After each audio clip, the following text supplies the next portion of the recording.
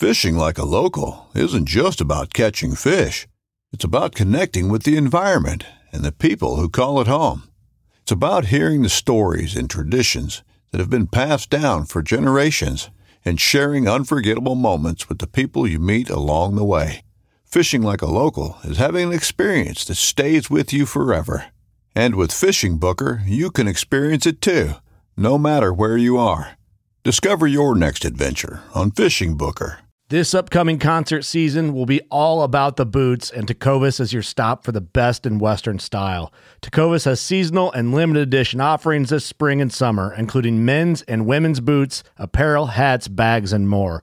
All Tecovas boots are made by hand in a time-honored tradition with timeless styles that are always on trend. And Tecovas has first wear comfort with little to no break-in period. It's hard to find this level of comfort paired with this level of style. Stop by your local Tecovas store, have a complimentary drink or two, that's WCB style, and shop new styles. The smell of fresh leather and friendly staff are at your service. Many stores even have leather custom branding to make your boots truly personalized. And with regular live music and events, there's no in-store experience like it. If you can't make it into a store, just visit tecovas.com. That's TECOVAS.com. They offer free shipping on all boots, as well as free returns and exchanges, and ship right to your door. Go to tecovas.com and find your new favorite pair of boots today.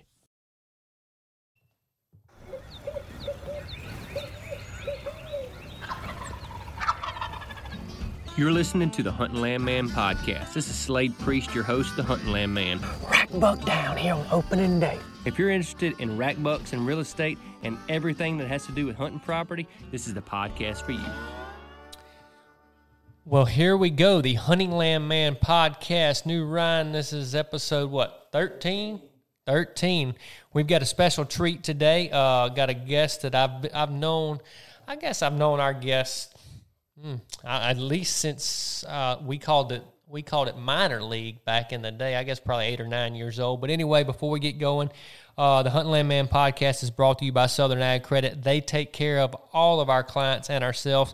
Our guest today, they take care of plenty of his clients. Also, one of his best friends is also works for Southern Ag Credit. So we've got we're a Southern Ag Credit family here, and our guest is too.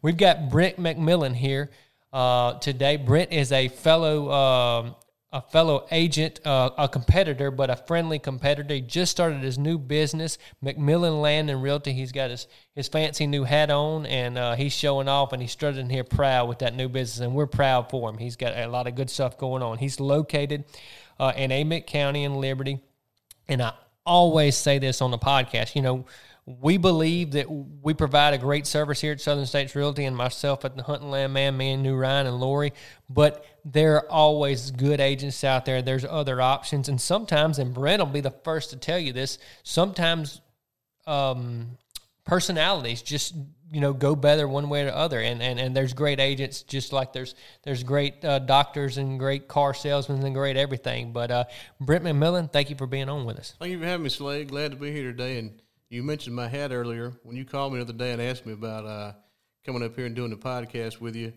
I kind of got to thinking about it, and I asked you, so was it a video or audio or what? And you said it was both. So I said, man, I don't have anything yet.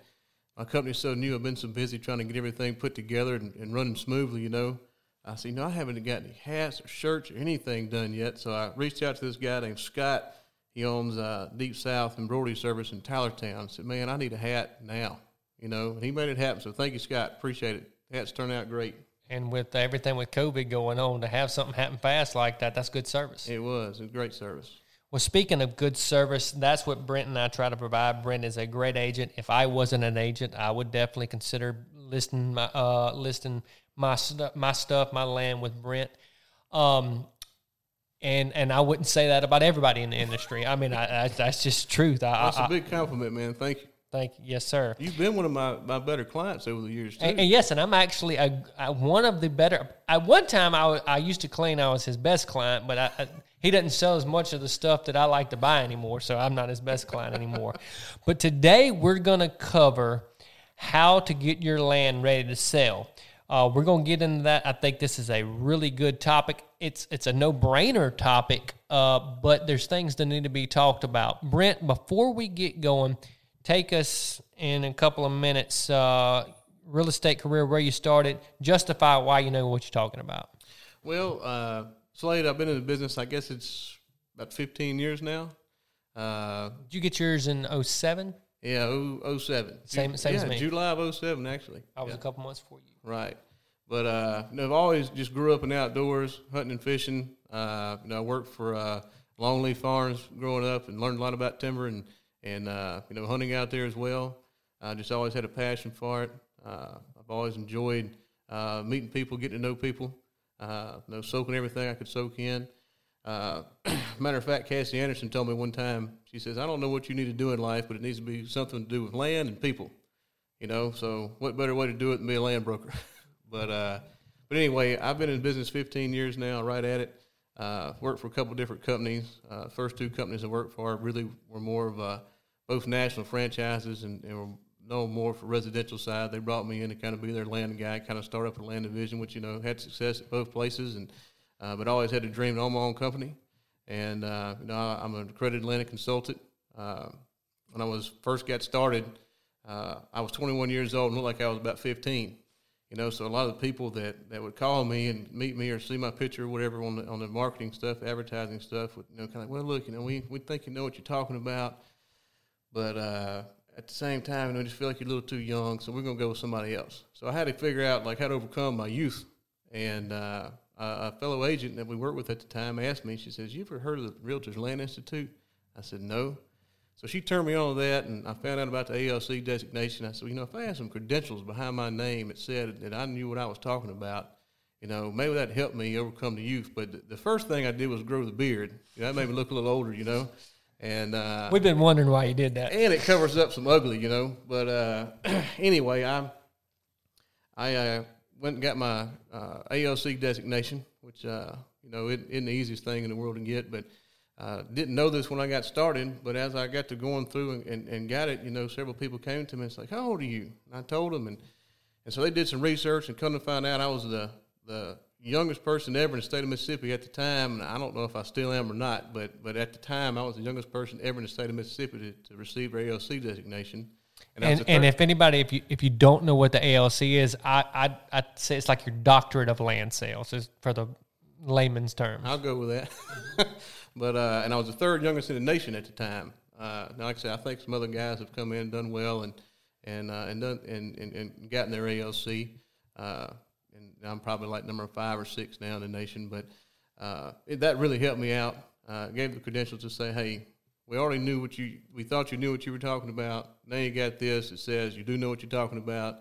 And it really helped me out and moving forward and just getting a lot of experience under me. And I've had a good career, and the Lord's blessed me. Well, Brent definitely knows what he's talking about. He sells tens of millions of dollars worth of real estate and does real good. He does a little bit of everything. I know he's done some houses and some land and big tracts of land. He sold a couple big tracts here the last couple of years. I ran through the same thing. I used to tell Scott all the time that it was hard to overcome the youth, because when you show up on the buggy and the truck and the clients you meet, you don't have a lot of rapport in common with them. You're probably experiencing the same thing I am right now. I just started selling the big land tracts we sell. The people our age, I just started. Yep. And it's weird because it's way easier. You talk about what your kids are doing, what your wives are doing, what year you graduated. It's like, oh, this is way easier than it used to be. Oh, yeah, definitely. And I remember one of the things that was always kind of made me nervous, when I was first got started. Now, shoot, man, I was still living at home, and got out of college, came back, and still living with mom and dad. And I always hoped, one of my customers or clients wouldn't ask me that because I didn't want to tell them I still live at home, mom and dad. But now, like you said, we talk about kids and wives and we and have land, land that we it's own. just a lot more in common, Well, we're going to dive into this thing. Me and Brent, we get on the phone and we talk like this and digress forever. We're going to get into this thing. Okay, so how to get your land ready for sale. So we're going to talk about the land stuff that we do, typically bigger tracts. Now, a lot of times these tracts have camps and that sort of thing, and we're going to go into that today. I kind of just wrote down some bullet points. I said this actually earlier on an Instagram post. There's a couple things that are big bangs for your buck. People, I'm sure you get the same questions as me. What are the things I need to do and what are the things I might need to do? Grass and getting your roads in good shape. I would say, cutting the grass. You would never put your house on the market in town, not cut your grass. Right. Not, at least have your, you may not have the landscaping looking perfect, but it would look neat, neat and stuff like that. I would say those spends are probably 2 to 5 times your money. And let me quantify that. If you spend $1,000 on somebody coming out there with a bush hog for 2 days, bush hogging the grass and things like that, I would be willing to bet that's worth $5,000 to $10,000. Oh, absolutely. I agree 100%. And what it is I got this saying, and I probably said it on the podcast before. Most of my clients come out of Louisiana, and sometimes their husbands come. The decision maker, a mama, a lot of times is with us. And you don't want mama with limbs hitting her all in the face or bugs getting all over her in the buggy. And, it's usually, we're in the South, it's hot most of the time we're showing. You don't want to be getting stuck. You don't want to be going through any big ruts. You want a good atmosphere. Right. So mama has a good time. And mama, daddy, kids, everybody. And the best compliment I can get whenever I get off the buggy is mama to say, you can buy this place, but you got to buy me a buggy like this to ride on. You've heard that before? I've heard that before. And, just in my experience, a good road system, a good internal road system is almost a lifeblood of selling a property. I mean, people, like right now, as hot as it's been, as wet as it's been, nobody wants to get out and walk anything anymore. They want to ride it. And when they're riding it, they want to look at it. And you can't look at it when you've been over in the buggy, dodging limbs and briar. So a good interior trail system that really highlights the best features of the tracks, hardwoods, creeks, stuff like food plots. But a good trail system, in my opinion, is probably the number one most important thing about getting your property ready for sale. And, let's define that a little bit. A good trail system. Depending on the quality of the place, if you got a place that's super up in with $1 million lodge, we would say gravel or white rock roads on a lot of your main roads. If you got your normal stuff that we sell, 100 acres with 3 food plots and a nice little camp and a pond, as long as you can get around and good, nobody wants to buy what they can't see. Right. You want to make, and it's our job as agents to make the experience, them make a good decision. And it's hard to make a good decision if the client doesn't see. I mean, Brenton, the worst thing an agent wants to hear is, well, I didn't see that big hole in the back. Well, I told you to walk over there and look at it. We don't want that conversation. So right. We want, the roads are huge. Brenton and I have a lot of friends and colleagues that we can recommend to do the grass. I just got off the phone with one that cuts a lot of grass for me. Do the roads. They've got these new limb ninjas that make it way easier so the limbs aren't slapping you and things like that. Seriously, clients, it makes such a big difference. Huge difference. I mean, number one, you got to have a place to pull in and park and turn around. I mean, we got the trucks, we got the trailers, we got the buggies. You don't want to be on the road. You don't want to be parked on the road. You don't want to be, I always think about that scene in Austin Powers where you're stuck in the tunnel on the golf cart going back and forth. Yeah. Like, you don't want to do that. You want to be able to pull in there, turn around, turn out, make it easy, and then, you want to be able to access the track easily and see the best features of it. And, because people just don't want to walk. And your food plots and right. If there's, I would say that, you don't have to cut every inch, but the main features, okay, if you got a creek on your place, we need to better get to that creek. Right. We need to better show if client, if you're saying my place is worth this because of this, we better be able to see it. Absolutely. And you're talking about the grass. I mean, looked at a place this morning about listing before I came here. Great trail system, roads all over. Probably really too many roads, but roads all over it. But growing up, people don't want to be getting the bugs, and the whole time, the spiders and the ticks and the bugs are all flapping over, and you don't want that either. So you gotta have it looking sharp. Especially this time of year during the summer where we've had such a wet summer and that grass gets 6 foot tall. It really makes a big difference because Brent and I both, we've got, really nice buggies, so the clients do have a good experience. But you put a client on a really nice buggy, but you still got bugs all over you.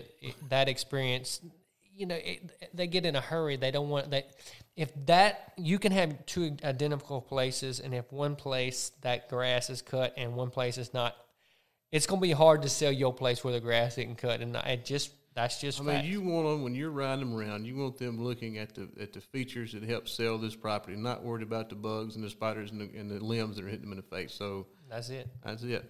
Well, all right, this is a topic, I kind of just going down my bullet points. This is a topic I get a lot. Hey, I'm getting my place ready for sale. Do I need to build a camp? Will it make it easier for me to rent and sell? Yeah. Will you make any money on building that camp? Probably not. Right. The way on land stuff is different with a lot and a house. With on land stuff, the camp's what the camp's worth. Now, it may make the land easier to sell. It may make the property a little more turnkey in this market today, may make it easier to sell. But you got to realize what you build is not what everybody else necessarily would build. So, first of all, to answer that question, if you don't have a camp, don't just build a camp to sell a property. Right. But if you do have a camp, Brent, I'm going to let you take if you do have a camp, let's say you have a normal, let's say a double-wide mobile home, or you got just a normal camp. We're not talking about a $500,000 camp, just a normal camp. What condition is too much? What's a good spin? What's a bad spin? Give me kind of a... Man, that's always a good question, and it's a hard one to answer for me because, like you said earlier, everybody's got their own idea of what they want for a camp. The best way for me to say it is you need to have it to where, as you mentioned Mama earlier, you want Mama to be there and feel comfortable sleeping in it. It doesn't have to be the Taj Mahal, but it doesn't need to be the regular old, guys hunting camp. Now, if you don't want your wife to come and she doesn't have a say-so in it, then yeah. But, 9 times out of 10, the wife's going to be a big part of making that decision. And the camp is what she's looking at, what she's most interested in. So my advice is if you're going to build a camp, don't overdo it. I wouldn't, as far as putting a dollar number, I don't think you can. I don't think you can put a dollar number on it because there's so many other factors that come into play. I'm always, when people ask me that question, I say, look, best thing to do is get it set up and let them do what they want to do with it when they get here. Because everybody, no matter how nice a place you have, no matter how well you get it set, everybody's always going to want to put their touch on it. So I think the risk of the investment in putting a camp on something to sell it versus just having a blank canvas, so to speak, for somebody to buy that land and come and do what they want to do, that's fine. The barn dominiums are a good way to go, though. I feel like the barn dominiums are a hot item, and that's what everybody's going to. And if you're going to do a camp, I'd look into doing something like that. And I actually built one, as Brent knows this. I built one for my home last year. That's actually, I probably need to do a podcast with Ryan Wascom on this. Just, they are getting popular. They're super easy to keep up. And you can change them and add to them, and they're so easy to add on to and them. And a little change cheaper up. construction. Right. So good point there. Back to the camp. Typical things, the same. This would go for your house in town too. Look, if you got mold growing on the north side of it or whatever, spray it down. Make sure that the grass is cut around it. I know how these hunting camps get when you're not there, and the ladybugs and the bugs, spiders. You want to not sell your place? Let a lady walk through a couple spider webs. Just things like that. Clean and nice. You don't have to spend. You don't have to spend $1,000 getting somebody to clean. Just clean, nice, and tidy. It don't have to be perfect. It just needs to be presentable. So that kind of fixes itself. And like another point I want to make about this is I know you've seen the same thing. I can't tell you how many times I've gone to a piece of property to list it, and there's this nice custom built cabin that this guy spent a lot of money on. Thinks the world of it. But it's not exactly what somebody else wants. And he'll tell me, look, I spent $350,000 on this thing. But people that are looking to buy a big tract of land, they're putting more value on the land than they are the structures usually. So, if you spent $350,000 on it, more often than not, you may get what you want for the land, but you're going to lose money on that cabin most of the time because it was so custom. You know, so that's why when people ask me that question, I tell them I think you're better off leaving it without it. You know, the only thing that I think you can maybe make a place easier yourself for a cheap thing that works, if there's like a definite campsite, you know, like a spot where there's power or overlooking the lake, a pushed out or clipped or cleaned off campsite, I think that helps a lot of people who've never done, and most people don't have a vision for this. If you put the vision, say, okay, all I got to do is run the power right there from the road and put my camp there. I can call Wade McCants and have a modular home. I mean, you know, that helps. So you set it up so they can visualize it, right? And I do that on properties that I've sold, because people, if you set it up where they can visualize it, it helps paint that picture a lot faster. Keep going down my list. Something that's huge, and people, this happens so often, especially this summer. You know, crossings. You know, a lot of times stuff me and Brent sell, there's there's creek crossings or drainage or things like that. We've got to be able to see the whole place. And what you don't want is a problem that's not necessarily a problem, it's just a lack of maintenance. So I tell my clients, hey, you know, see that culvert right there washing out? Clients go to negotiating in tens of thousands of dollars in their head. They say, it's going to cost me $10,000, $20,000 to fix that culvert. Yep. When really it may be $400 worth of gravel to fill in where it's washed out, and then it's a moot point.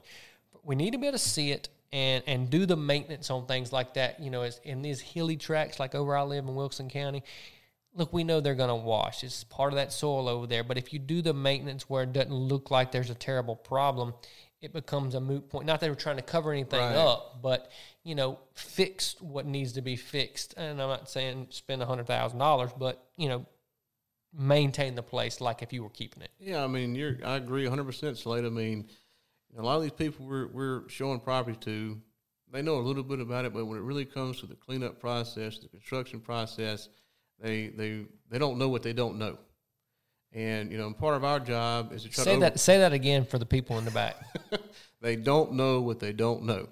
And we have to try to overcome those objections, you know. And just what you said, I mean, I can't tell you how many times, you know, it's been a simple little crossing, and that I know for a fact would have probably cost $1,000 to be set up for a very long time with no problems, with a low water crossing or, you know, or something like that. And they're thinking in their head, I'm going to spend $10,000, you know, fixing that, and it's not. So if you can do that on the front end, and you're certainly not going to lose money by doing it, then go ahead and do it. And to the point, you know, they have in their head it's going to cost a lot more money than it is, so you're not going to lose money, you know.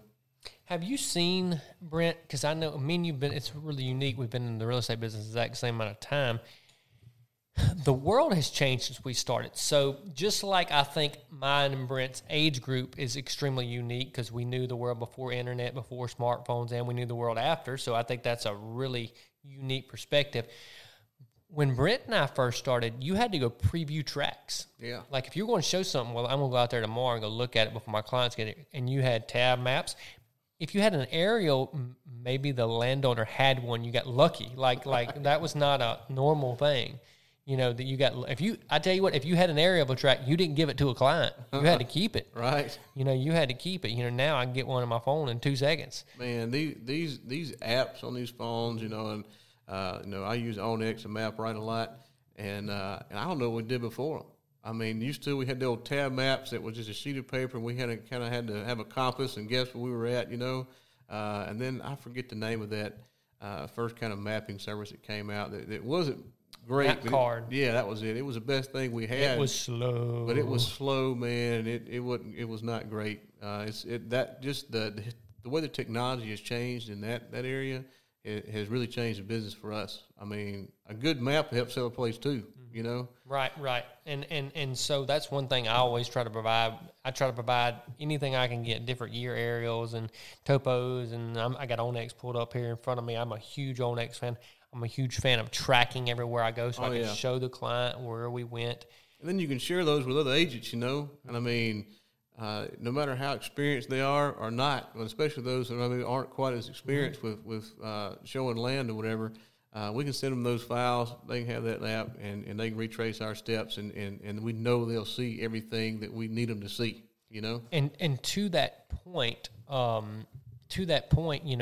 clients, if you have information on OnX or map, on any of these apps, HuntStand, any of that, like, hey, deer like to move this clients eat that stuff up. They love it. They love a proven history of what's working. Like, oh, he's got this feeder here because this is sanctuary and this is a bedding area, or you name it. That kind of stuff.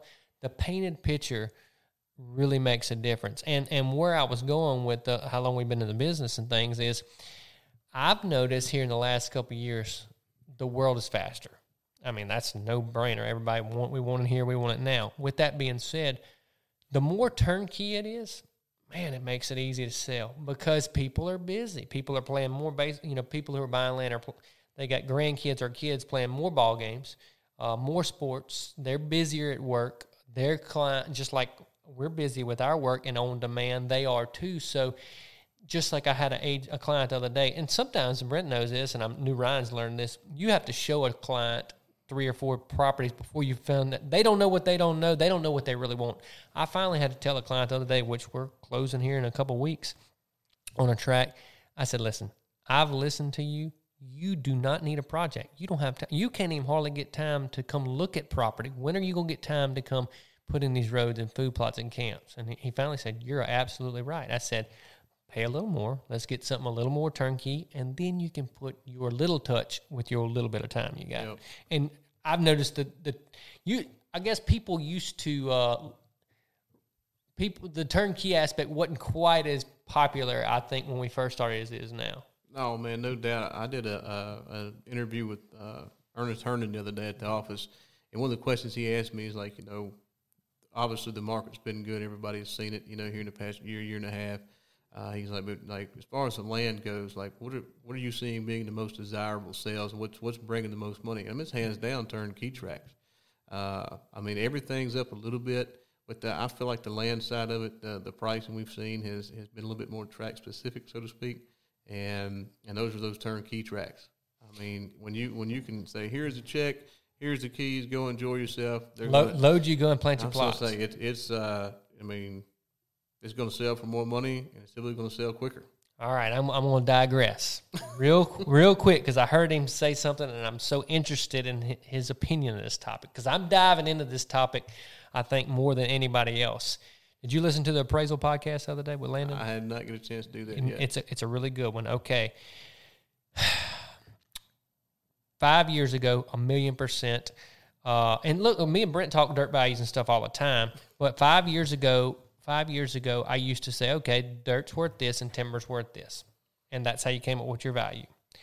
I am leaning towards a hybrid, and let me say where I'm at on that.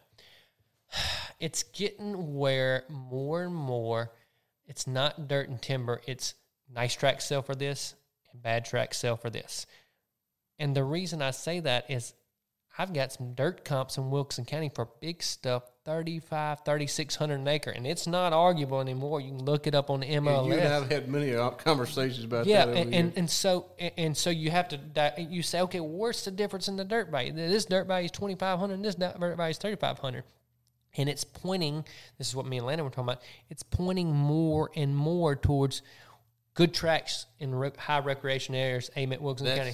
That's the key word, recreational. Yeah, it's less because it's becoming so much more of a recreational environment and so much less. It's still a good investment because the dirt values are growing so high.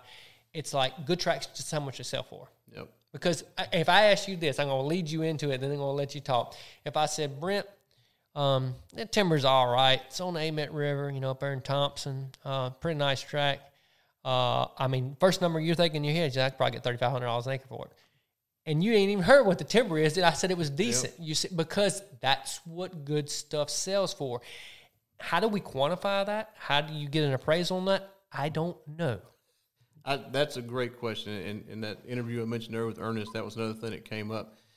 And I tell this to clients all the time when they're asking what stuff's worth, And used to, for years, it was like the timber's worth this, the dirt's worth this. There was no value whatsoever put on the recreational aspect of it.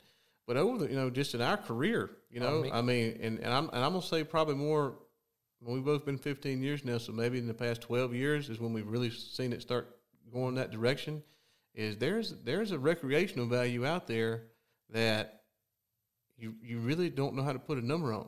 I mean, you can, but it's kind of a guess. It's really in the mouth of the holder. I mean, what are they wanting a good deer hunting track, or are they wanting more of a turkey hunting track? Which a lot of those things go hand in hand, But that recreational value has really made all the difference in the world. So when you hear about the dirt value was this and the timber was this, well, if it's a high dirt value, that's going to be because of that. There's value being added in there because of the recreational side of it. Mm-hmm. And that's what's selling, man. I mean, everybody wants to go out and have a good time and enjoy and play and you, that's year round. Right. I mean, it's almost I've been describing it like this because I'm trying to wrap my head around. I'm in a new Ryan knows this. I want every piece of real estate. I'm trying to absorb education on it, and I'm creating, trying to create education. What we're doing right now, but I'm trying to wrap my head around this area is being treated more like 30A or Orange Beach, Perdido, Pensacola, you name it, or because those clients buy here. It's the same group, and those same clients have places in Venice and Grand Isle for fishing. It's the same clients, and so we know that land on this street in 30A sells for more just because that's where everybody wants to be. Amite, Wilson County, some other areas we sell in, Claiborne County, stuff like that. It sells for more because that's where people want to be, and it's more like a vacation market. And what I'm getting at is, so all day, every day, the way somebody was able to buy a $500,000 or a $2 million house at 38 is he was calculating every cent and every dollar, and one day he was able to afford that.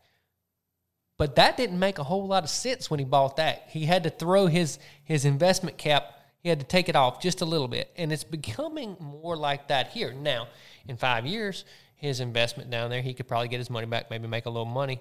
And that is exactly what's happening here. Yep, I agree.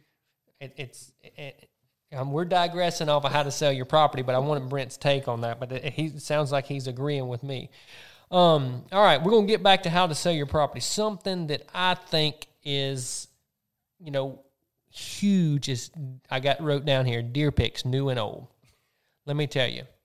And look, I do not take pictures from anywhere else and put them. I mean, if you don't see deer pictures on the listing I got, either they didn't have any good deer pictures, but most of all, I didn't have any. Like some people just aren't into cameras, and we put cameras up on our own listings sometimes just to get them.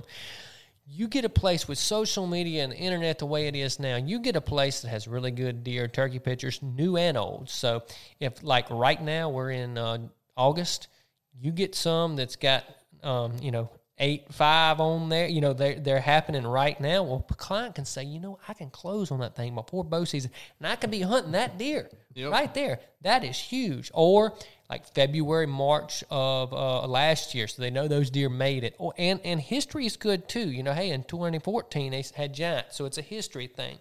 So that makes a big difference. If you're thinking, hey, in a couple of years I'm going to sell my property or I'm going to upgrade or whatever, and I want to be a good steward, make a log of these pictures. I think it's a great idea to do one of these those books all our wives make for vacations and stuff like that. You do that and have it sitting on the coffee table of a camp, and they say, God, no, they kill big deer, turkeys every year, catch fish every year on this place. Oh yeah, man. I mean, it makes a big difference. I mean, I can't tell you how many times that I've talked to a client said, look, if you've got any deer pictures, send them to me.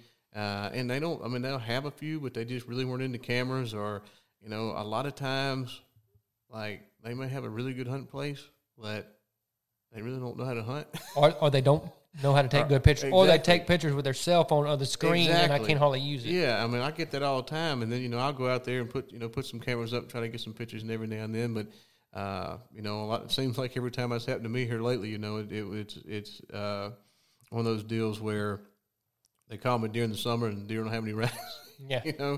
But that makes a huge difference because if they're not on there and the client calls, and you're more focused on the hunting side of things. You're a hunting land man. That's what you're doing. You're doing a great job with it. I don't get asked those questions quite as often because I'm not just sitting there specializing in that. But But it definitely makes a difference. And if I don't have pictures and it's something that it could be a potentially good hunting track, those clients are going to ask me, what kind of deer they have. Well, the best way to show them, you can tell them all day long, but until you get that proof, they don't know you. They may or may not believe you. And then, of course, when you show them the pictures, they usually, well, you sure this is where this came? But we wouldn't do that. But and I guarantee you there's people that do. But yeah, I think it makes a big difference. And the difference it is, and look, I'm not trying to get into Instagram and Facebook algorithms, but this is the real difference. You got a couple good deer pictures, people share it. Man, I'd love to have this. The right person sees it, your place sells. Yep, that's what happens. No and question. If I see a property in Claiborne County and I look over and it's 2 or 3 deer over 150, I very well may have scrolled past it till I saw, let me look at what's going on here. Yeah, you talk about curb appeal with a residential home. The curb appeal on the land could be lots of things, and one of them is the pictures online, and nothing grabs their attention more than a big buck or strutting turkey, That's right. A lot of turkey or pictures. Ducks, dead ducks. Ducks, big stringers of ducks, and big, lanyards, whatever you call it. What do you call it? Lanyard. Yeah, lanyard. What do you when you lanyards of ducks on a string makes a big difference because that's history of what, and of course turkeys, things like that. I think big if it's a recreational property like we're talking about. Deer history. Hey, we've been shooting 4-year-olds and older, and these are our body weights. We've done these things to increase all that kind of stuff. That makes a big difference. Deer sightings. I tell you what, we take that for granted, but how many deer you think I'll see in these food plots?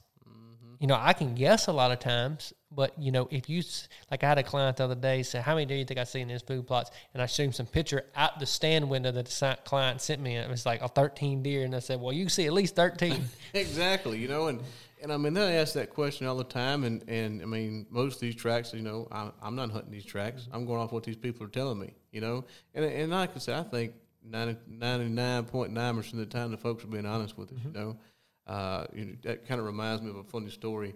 I was showing a track years ago. It was a big track, and it had a nice big gravel road system through it. And we were riding in the truck looking at it, and the guy was riding through, and he says, this place got any deer on it? I said, yeah, man, it's got a lot of deer on it. Next curve we turn, there's like 8 deer running across the road, a couple of them, some good, as y'all call them, big rack bucks, And he kind of looked at me funny, and I was like, man, that was perfect timing, wasn't it? And so we go on a little bit further. He says, is there any turkeys out here? And I said, yeah, man, there should be a lot of turkeys there. It's a good habitat for them, I know a few guys that hunt, like over there, and I know they've killed a lot of turkeys, I was like, yeah, there should be some turkeys out here. Next curve, we turn the road, 5 longbeards running down the road. Good Lord. And he looked at me kind of funny, and I was like, man, that's just good timing, wasn't it? So he said to you, I could tell his wheels were really spinning. He's like, I got to think of something to ask him if it's out here that's just like any really rare, And so he says, what about quail? I know quail kind of have gone away in the years, He said, but this place, you think it's got any quail on it? I said, well, it's got a lot of turkey habitat. Probably help out the quail too. Literally, man, the next curve, there's like a big, huge covey of quail in the road. He looks at me. He's like, oh, my gosh. He goes, I don't know who you get out there listening in this truck and turning this stuff out. He goes, but you ain't paying enough. I want it. Lucky me. Scott Lindsay, before I worked over here, showed a track that I bought from you at 318 in Wilson County. And I told him where all my cameras were. And, of course, Scott, with the client, goes and checks. He said, you seen all these big deer on these cameras? I said, yeah, put the cards back in there and get out of there. He didn't sell it. I ended up selling it. But, that's funny. But stuff like that really makes a big difference. We barely mentioned ponds and stuff. If you have a pond on it, you have big stringers of fish, and with the recreation in mind, if you have any pictures of you and your family riding horses, finding sheds, picking mushrooms, creeks, playing in the creek, the family down at the creek riding four-wheelers. Whenever all that stuff, give us that stuff, if you don't mind us using it, of course. Give us that stuff because it paints oh my gosh, I'd love to bring my family out here for July 4th on that creek and the kids get stuck on a four-wheeler. Exactly. I didn't even think about that. Like, that looks fun.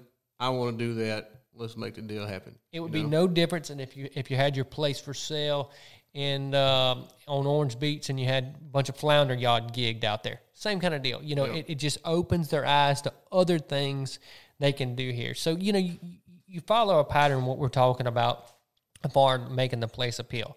Now, I wish this happened on all of them. Most of them, you know, hey, here's the tract of land. I think this is the combination. If you can't get a key, you know, you'll figure out a way to get in. And the place, you know, that doesn't always happen, especially during the summer. You know, most people are just thinking about maybe going to Clip and Bush Hog and stuff like that. You know, places are way easier to sell in October, November when they're pretty and green food plots and stuff like that.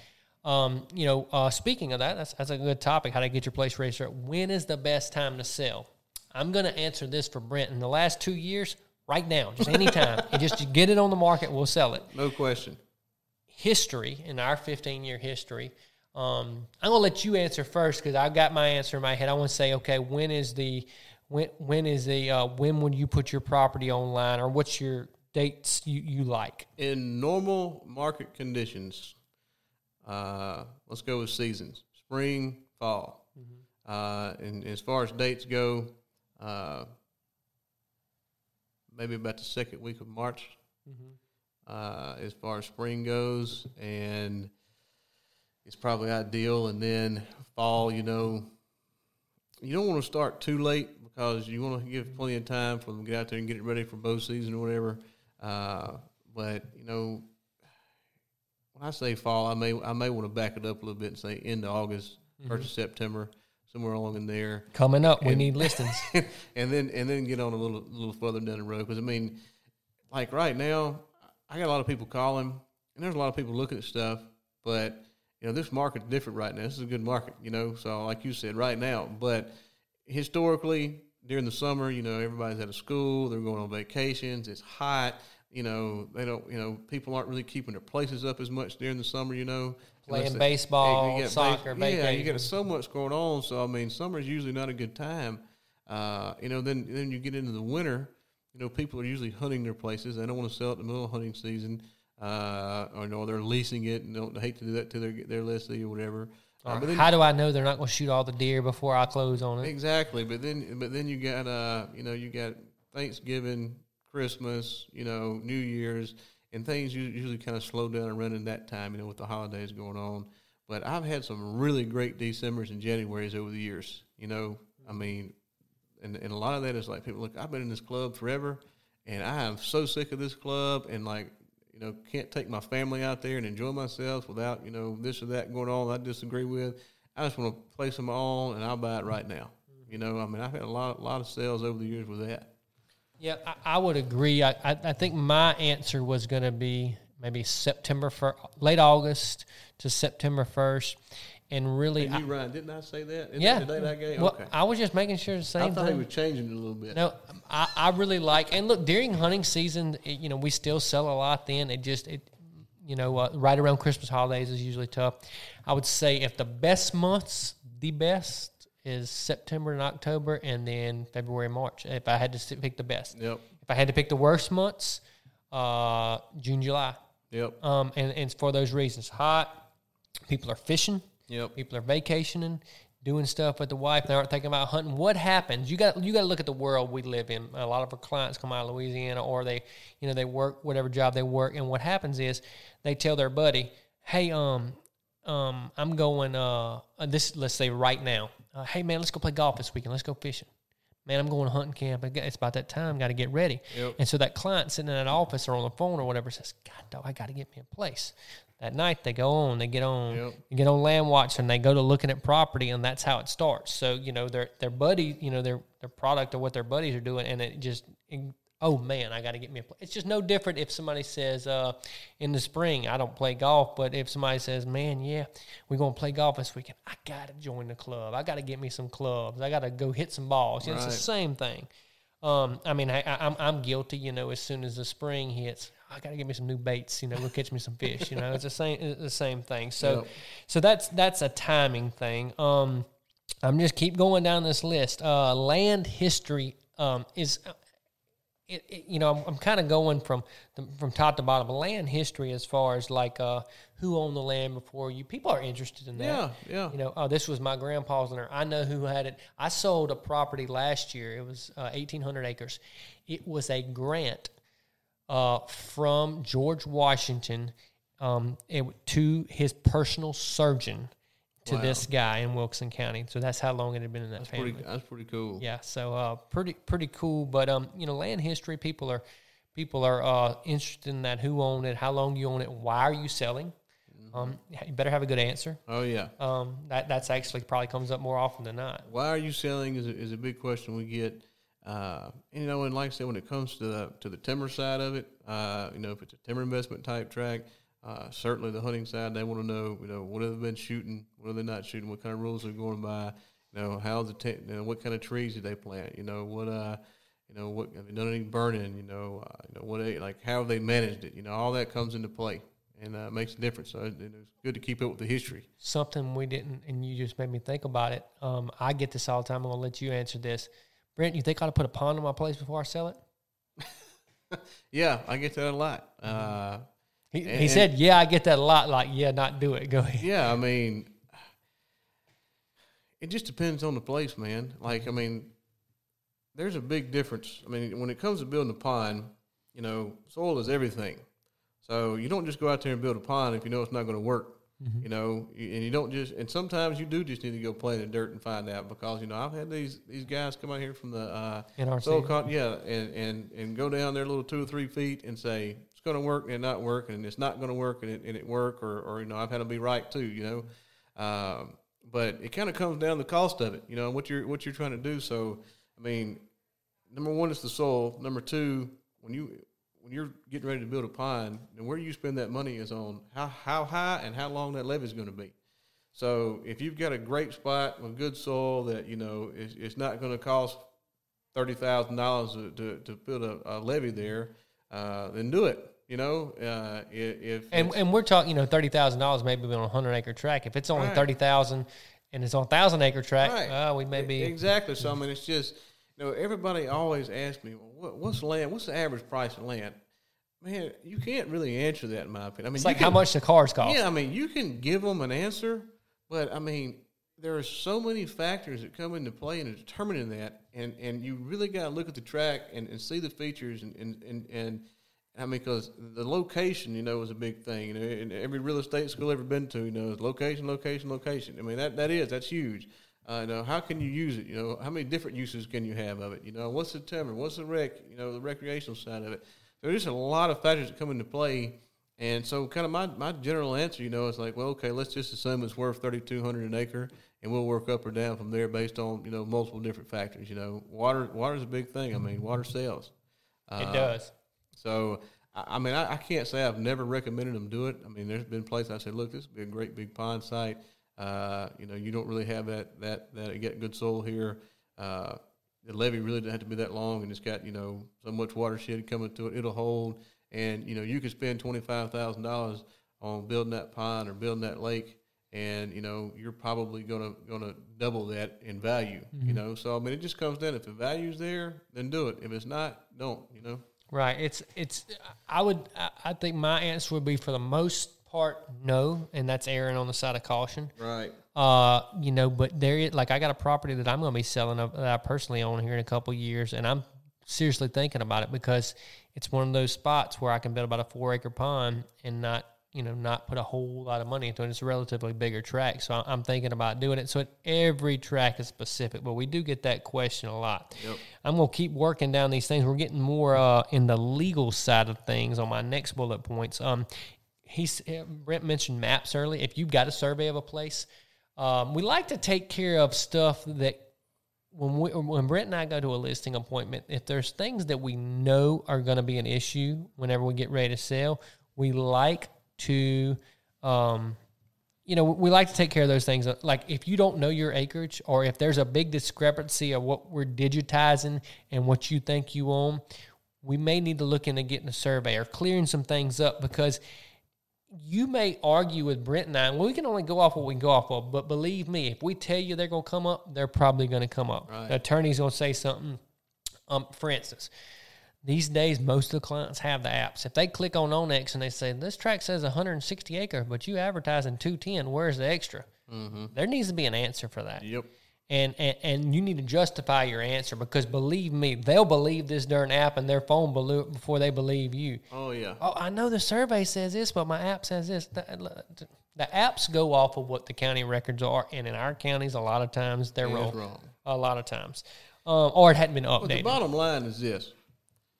You can only sell what your deed says you have. Mm-hmm. It doesn't matter what the tax records say it is. I don't care how many acres you've been paying taxes on for the past 50 years. If you've been paying taxes on 160 and your deed calls for 140, and you can only sell it as 140. Mm-hmm. If you think there's discrepancy, let's survey it. And sir, look, man, everybody asks me, surveys are expensive for the most part, and a lot of people don't want to spend that money. But it's money well spent most of the time. I mean, you know, I tell them this, like, it is in your best interest to survey it if we don't already have one. I was like, that way you get what you're paying for, and if there's any issues, we find out, we get it worked out now, and doesn't come up down the road later. I don't care if you survey it or not most of the time. It's up to you. It's your money. You do what you want to do. But it's in your best interest to do it. And if anybody ever asks me, I got a note in my file saying, I told you to survey it, you know? Right. And a lot of people just don't do that. And there's been tracks that I've seen that, like, clear where the boundaries are, acreage and all is lining up with the tax records, the deed and all that. And, you know, yeah, I'm not going to push that, but I'm still going to tell them to survey it, you know? Right. But that's not something I just really, you know, push hard. And everybody's going to listen to this podcast, or what's a survey cost? About like building a pond or a house. Who knows? Yeah. Don't even, people ask all the time. A lot. Well, what's that going to cost? I'm like, look, it's not cheap. And there's so much that goes into a survey, you know, that the topography, history, the average person just doesn't. They think that hey, you just gonna go out there and mark those corners and tell me like. I mean, there's a lot of research that goes into it. There's a lot of issues that could come up. You know that like on the ground look fine, but when you really get to digging, you realize you got a problem you didn't know you had. And it's up for that survey to figure out. Like he can look at a map a lot of time and look at these tax boundaries and say, hey, look, it looks like we might have a problem over here. You know, and I didn't see that on the map, you know, or the client didn't see that on the map. So, you know, I don't quote them. I give them some numbers and you know, one of my go-tos is Hunter Newman and Ross Morgan. Hunter's good, man. I give them Hunter Newman, and I give them Bruce, of course, and there's a couple of others, Talbot and Wilson County. You know, the thing about it is, and look, people, if you do have to get a survey, if you can get one done within a month right now, that's a win. Oh, yeah. If the market's busy, surveyors are busy, attorneys are busy, everybody, you know, agents are busy. Like, my agent don't ever answer the phone. Well, give him a couple of hours because he may be showing a track. You know what I mean? Something like that. I mean, I try to do everything I can, but if I'm showing you your track, I'm going to give you my undivided attention. Unless it's an emergency, right? I'm not going to answer the phone. Now, my wife calls 3 times. You won't have to wait. Exactly. You know, because she knows the game too. But, you know, surveys are definitely, if you think you have an issue, we need to take care of that on the front end. Title work. Okay. Just because, and I'm not going to play the attorney hat, but I know just enough about this to get me in trouble. So I'm going to refer to you to attorney, but I'm going to give you a little bit. Just because your daddy died and left it to you, that doesn't necessarily mean you can sell it tomorrow. They didn't probate his will. If the will, there's a lot of things, and I'm not trying to get legal with this, but if there's you need to tell your agent or us, or you need to have a conversation with the attorney we plan to close it with, or that did the estate, hey, is this property ready to sell? Or, you know, has there been a title issue in the past, somebody who thinks this stuff is going to come up. The boogeyman's coming out the closet. Let's get it out there and let's kill him before he eats somebody. Right. I bet you never heard that before, huh? Right? But yeah. So if there is an issue, title work, you know, go ahead and get it taken care of. That way, if you get your property under contract, and some guy may say, "I don't want to fool with this. You got a title issue. I'm ready to buy a piece of property." We don't want that to happen. Well, one of the things that I am super proud of, as far as you know, my company goes, as well as I know a lot of other agents are like this. You're certainly one of them. But one of the things I pride myself in is when I get you an offer that you accept, there's about a 99.9% chance that that's going to close. Because, you know, a listing, in my opinion, is a liability until you can turn it into a sale that will close. As long as that sign sits out there with my name on it, you know, and it doesn't sell, it looks bad on me. And everybody thinks we price them anyway, you know. Right. And, I mean, there's a lot of listings I don't take because they wouldn't let me try. They wouldn't listen to me, you know. But it's getting hard to do that right now, isn't it? I want to know that whenever that contract is fully signed and we're headed to closing, that everything that we could have possibly done to not have any surprises, to delay a closing, to make a closing fall through, all those I's are dotted, all those T's are crossed, and this thing's going to close. And I have been that way my whole career, and and all the agents that I've worked with or trained or whatever over the years are like that now. Like when we get you when you sign that thing, accepting it, there's a very slim chance it's not going to close because we already asked all these questions up front. We asked the questions about the title, and I have to tell some clients every now and then that at first, maybe not know me or whatever, they interview me like they don't really want to tell me everything. Like they're trying to hide something. I'm like, look, the more you let me know, the better I can help you in the long run. And we're the same way with the buyers. Everybody needs to have their. If you want to go buy something, now it's not as much with land as you see with residential houses. I mean, we don't want to list a house that a client doesn't tell us, hey, look, we only want pre-approved buyers, Right. looking at the house. Land's a little bit different because you just got a different type person, buying those most of the time. And look, Brent and I don't want to waste our time. We're pre-approved before you know it. Exactly, and so you don't want to be, sitting at your house on Saturday afternoon, spending time with your kids, and somebody call and say, hey, we want to see this place. Being available is a big part of our job. We got to prioritize, our time with our family and all, because that's more important than going and selling that land. But I don't want to go out there and waste my time, or your time either. So we ask those questions of those buyers. Have you talked to them? Are you paying cash? Or are you financing? If you're financing, have you talked to them? Are you pre-approved? If you don't, hey, we'll hook you up with somebody to get you to talk to. And then so we do all that due diligence on the front end to where all that's out of the way and this thing's going to close.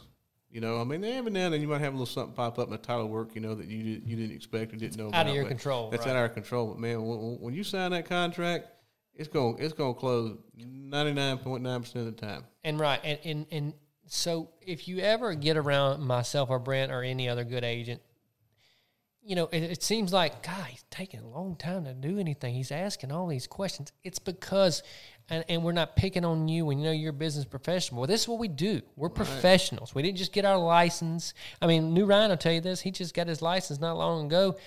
There's things he doesn't know. And it's scary sometimes that there's people out, so we make sure we're seasoned now. And we know that the right questions to ask. So when we do get and I would bet more often than not, the ones that me and you haven't closed that we had contracted, stuff out of our control, or we represented the buyer and then the selling agent. I had one fall apart at a closing last year. When we got there was 26 acres of a 221-acre tract that was not owned by his client.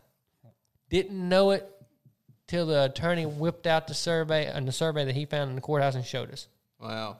Even pulled it up on the client's website, said, how am I supposed to know? This is what he sent me.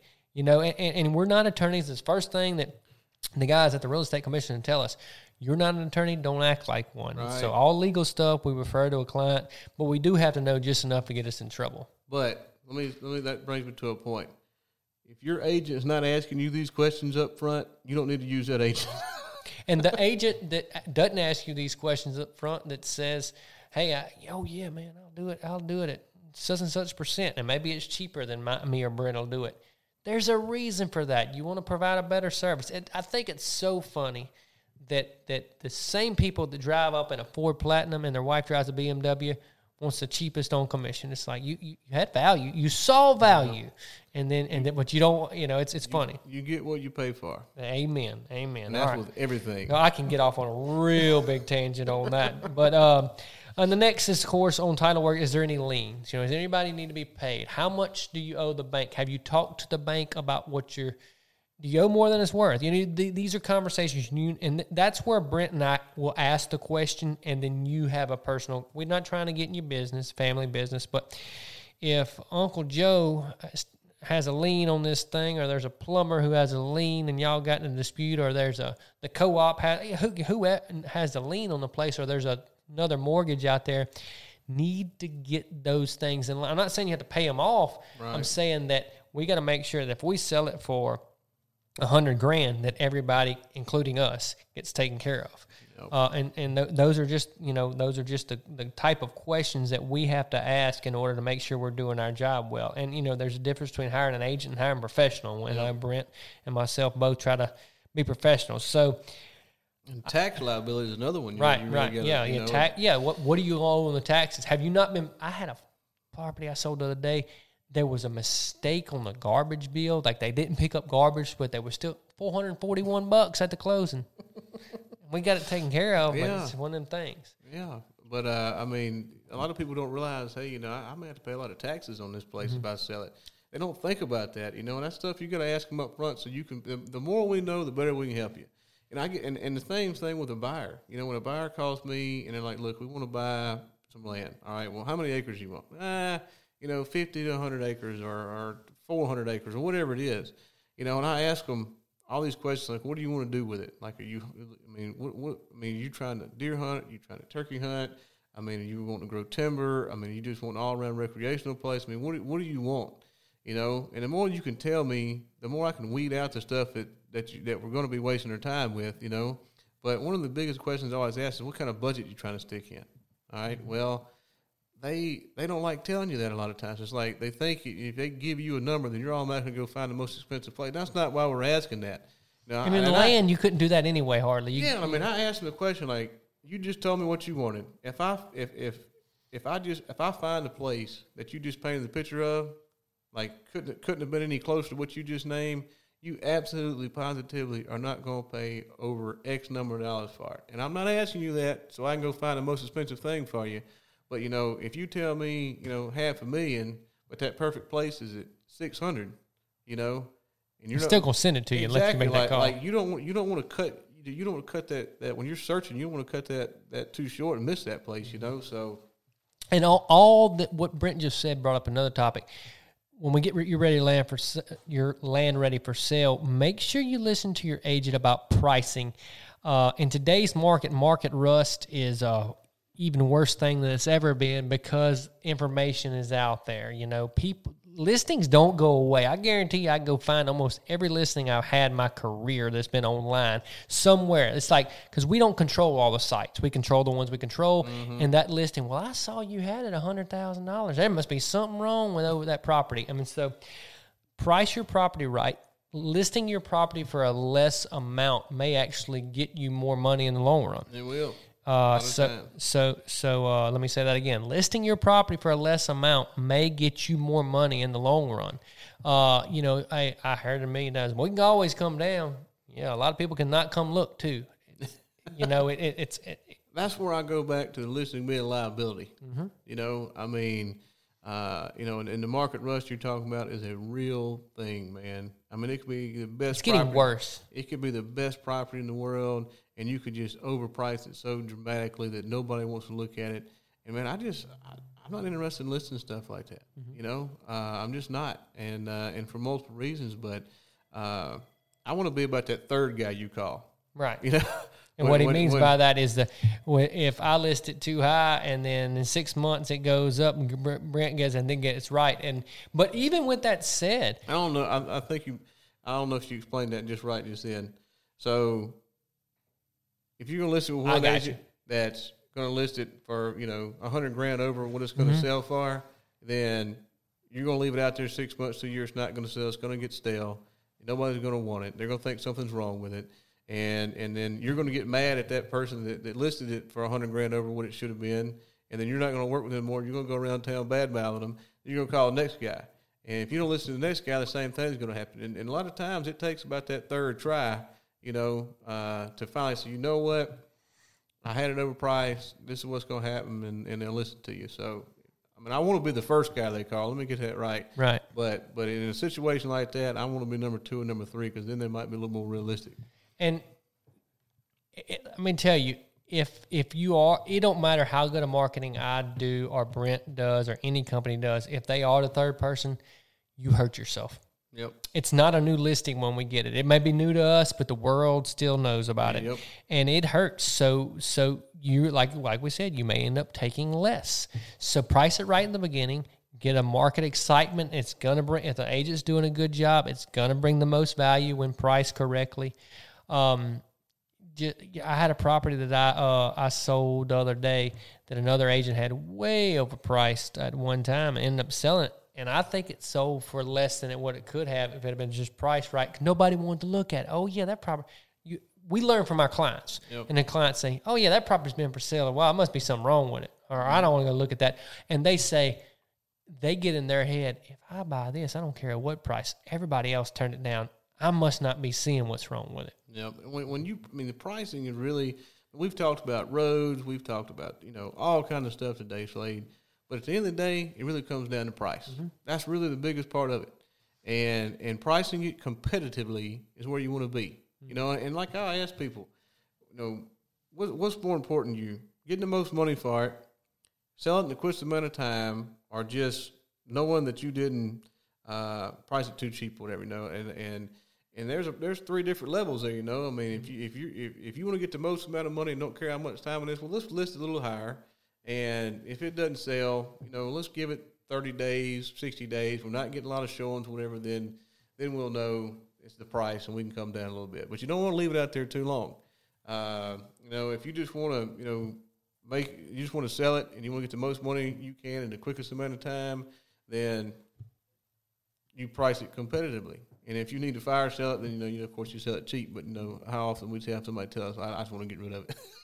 Not very often. Been very few, but pricing is the biggest thing because you can offset everything we talked about with a really cheap price. Exactly. Hey, if it's it's Wilson County, the grass is growing up, the roads suck, the deer pictures suck, and it doesn't have a survey. Guess what? At $1,500 an acre and it's got road fronts, we can probably sell it. Exactly. That's really what it comes down to, and it's worth as much as anybody give you for it.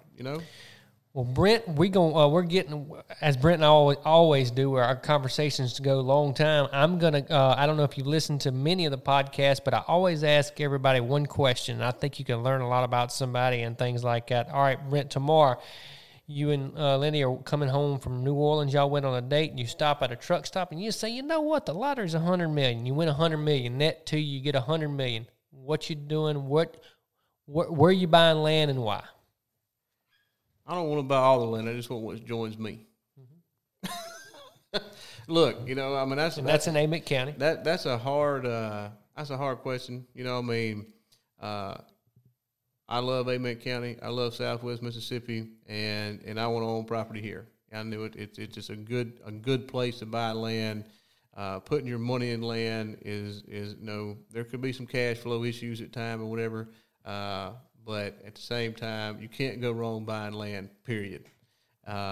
Historically, it's going to go up in value. Look what it's done in the 15 years you and I have been in the business. Right. But, of course, I want to buy land here. But if it comes down to, just all around. You got $100 million, so, I would probably have several. One of the things I've always said is as great as it is down here, and the hunting's good, and all that kind of stuff. We within an hour and a half from basically anywhere you want to do anything you want to do.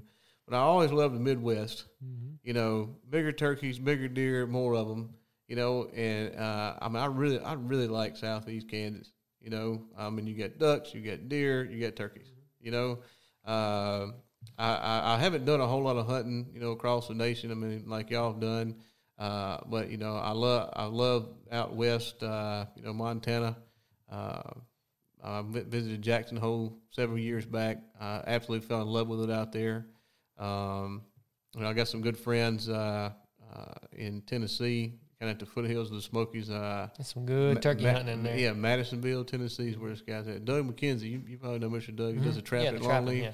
I really like it up there where he's at, So hunting-wise, climate-wise, probably Midwest is best, in my opinion. So and I definitely have Kansas. Something right there. I really like South. Now, I know the winters are pretty tough up there. Mm-hmm.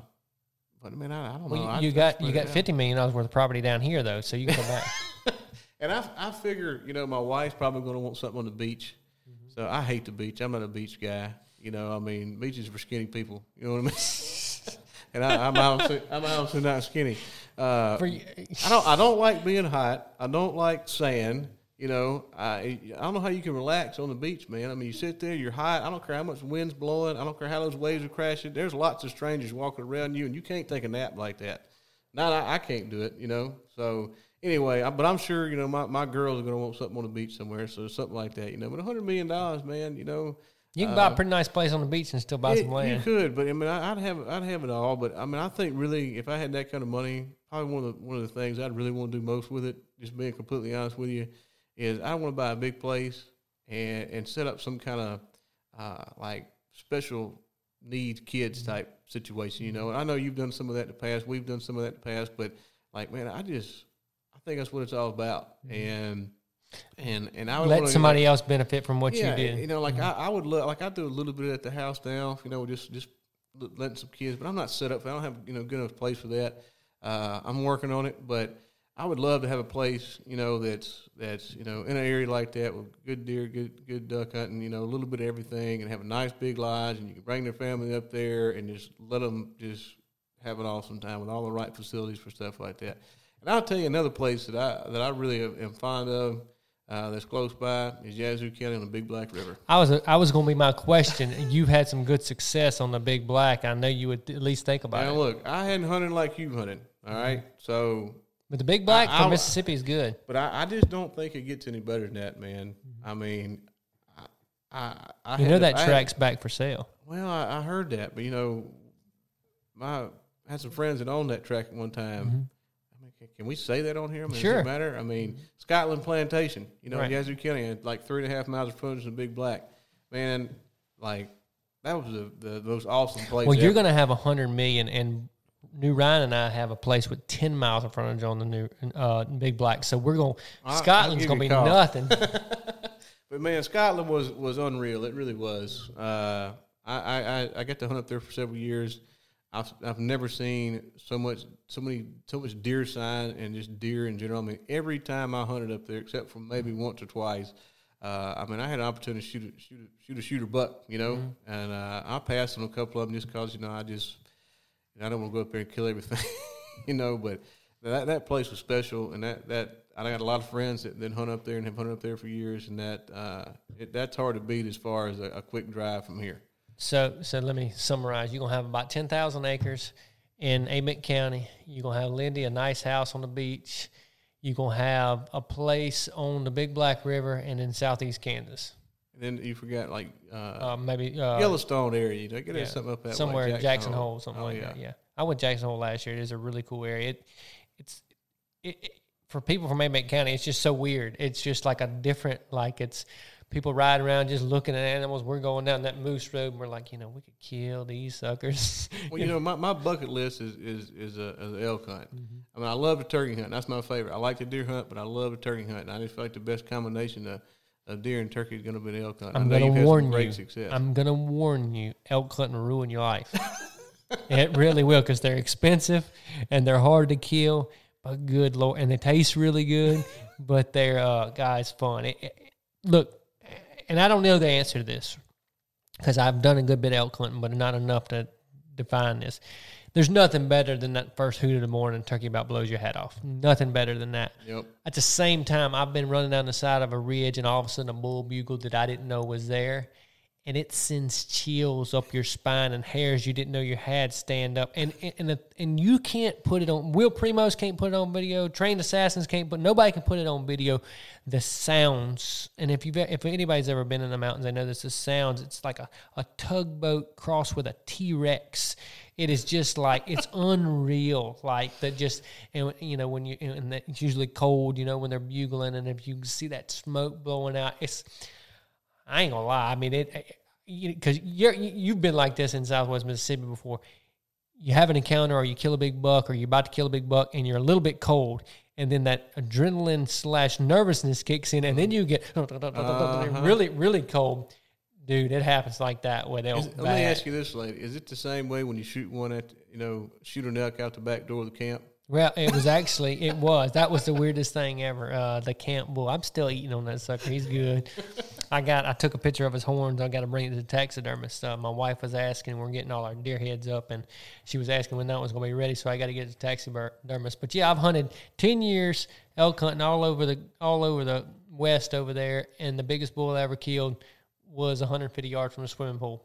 That's awesome. It's crazy. Hey, I don't care where he's at. He was close to the camp and ended up at a fair chase, big place connected to public ground, but he just liked to hang out by the camp. And the owner kept telling us there was a big 7x6 hanging out by the camp, and we didn't believe him, but it was.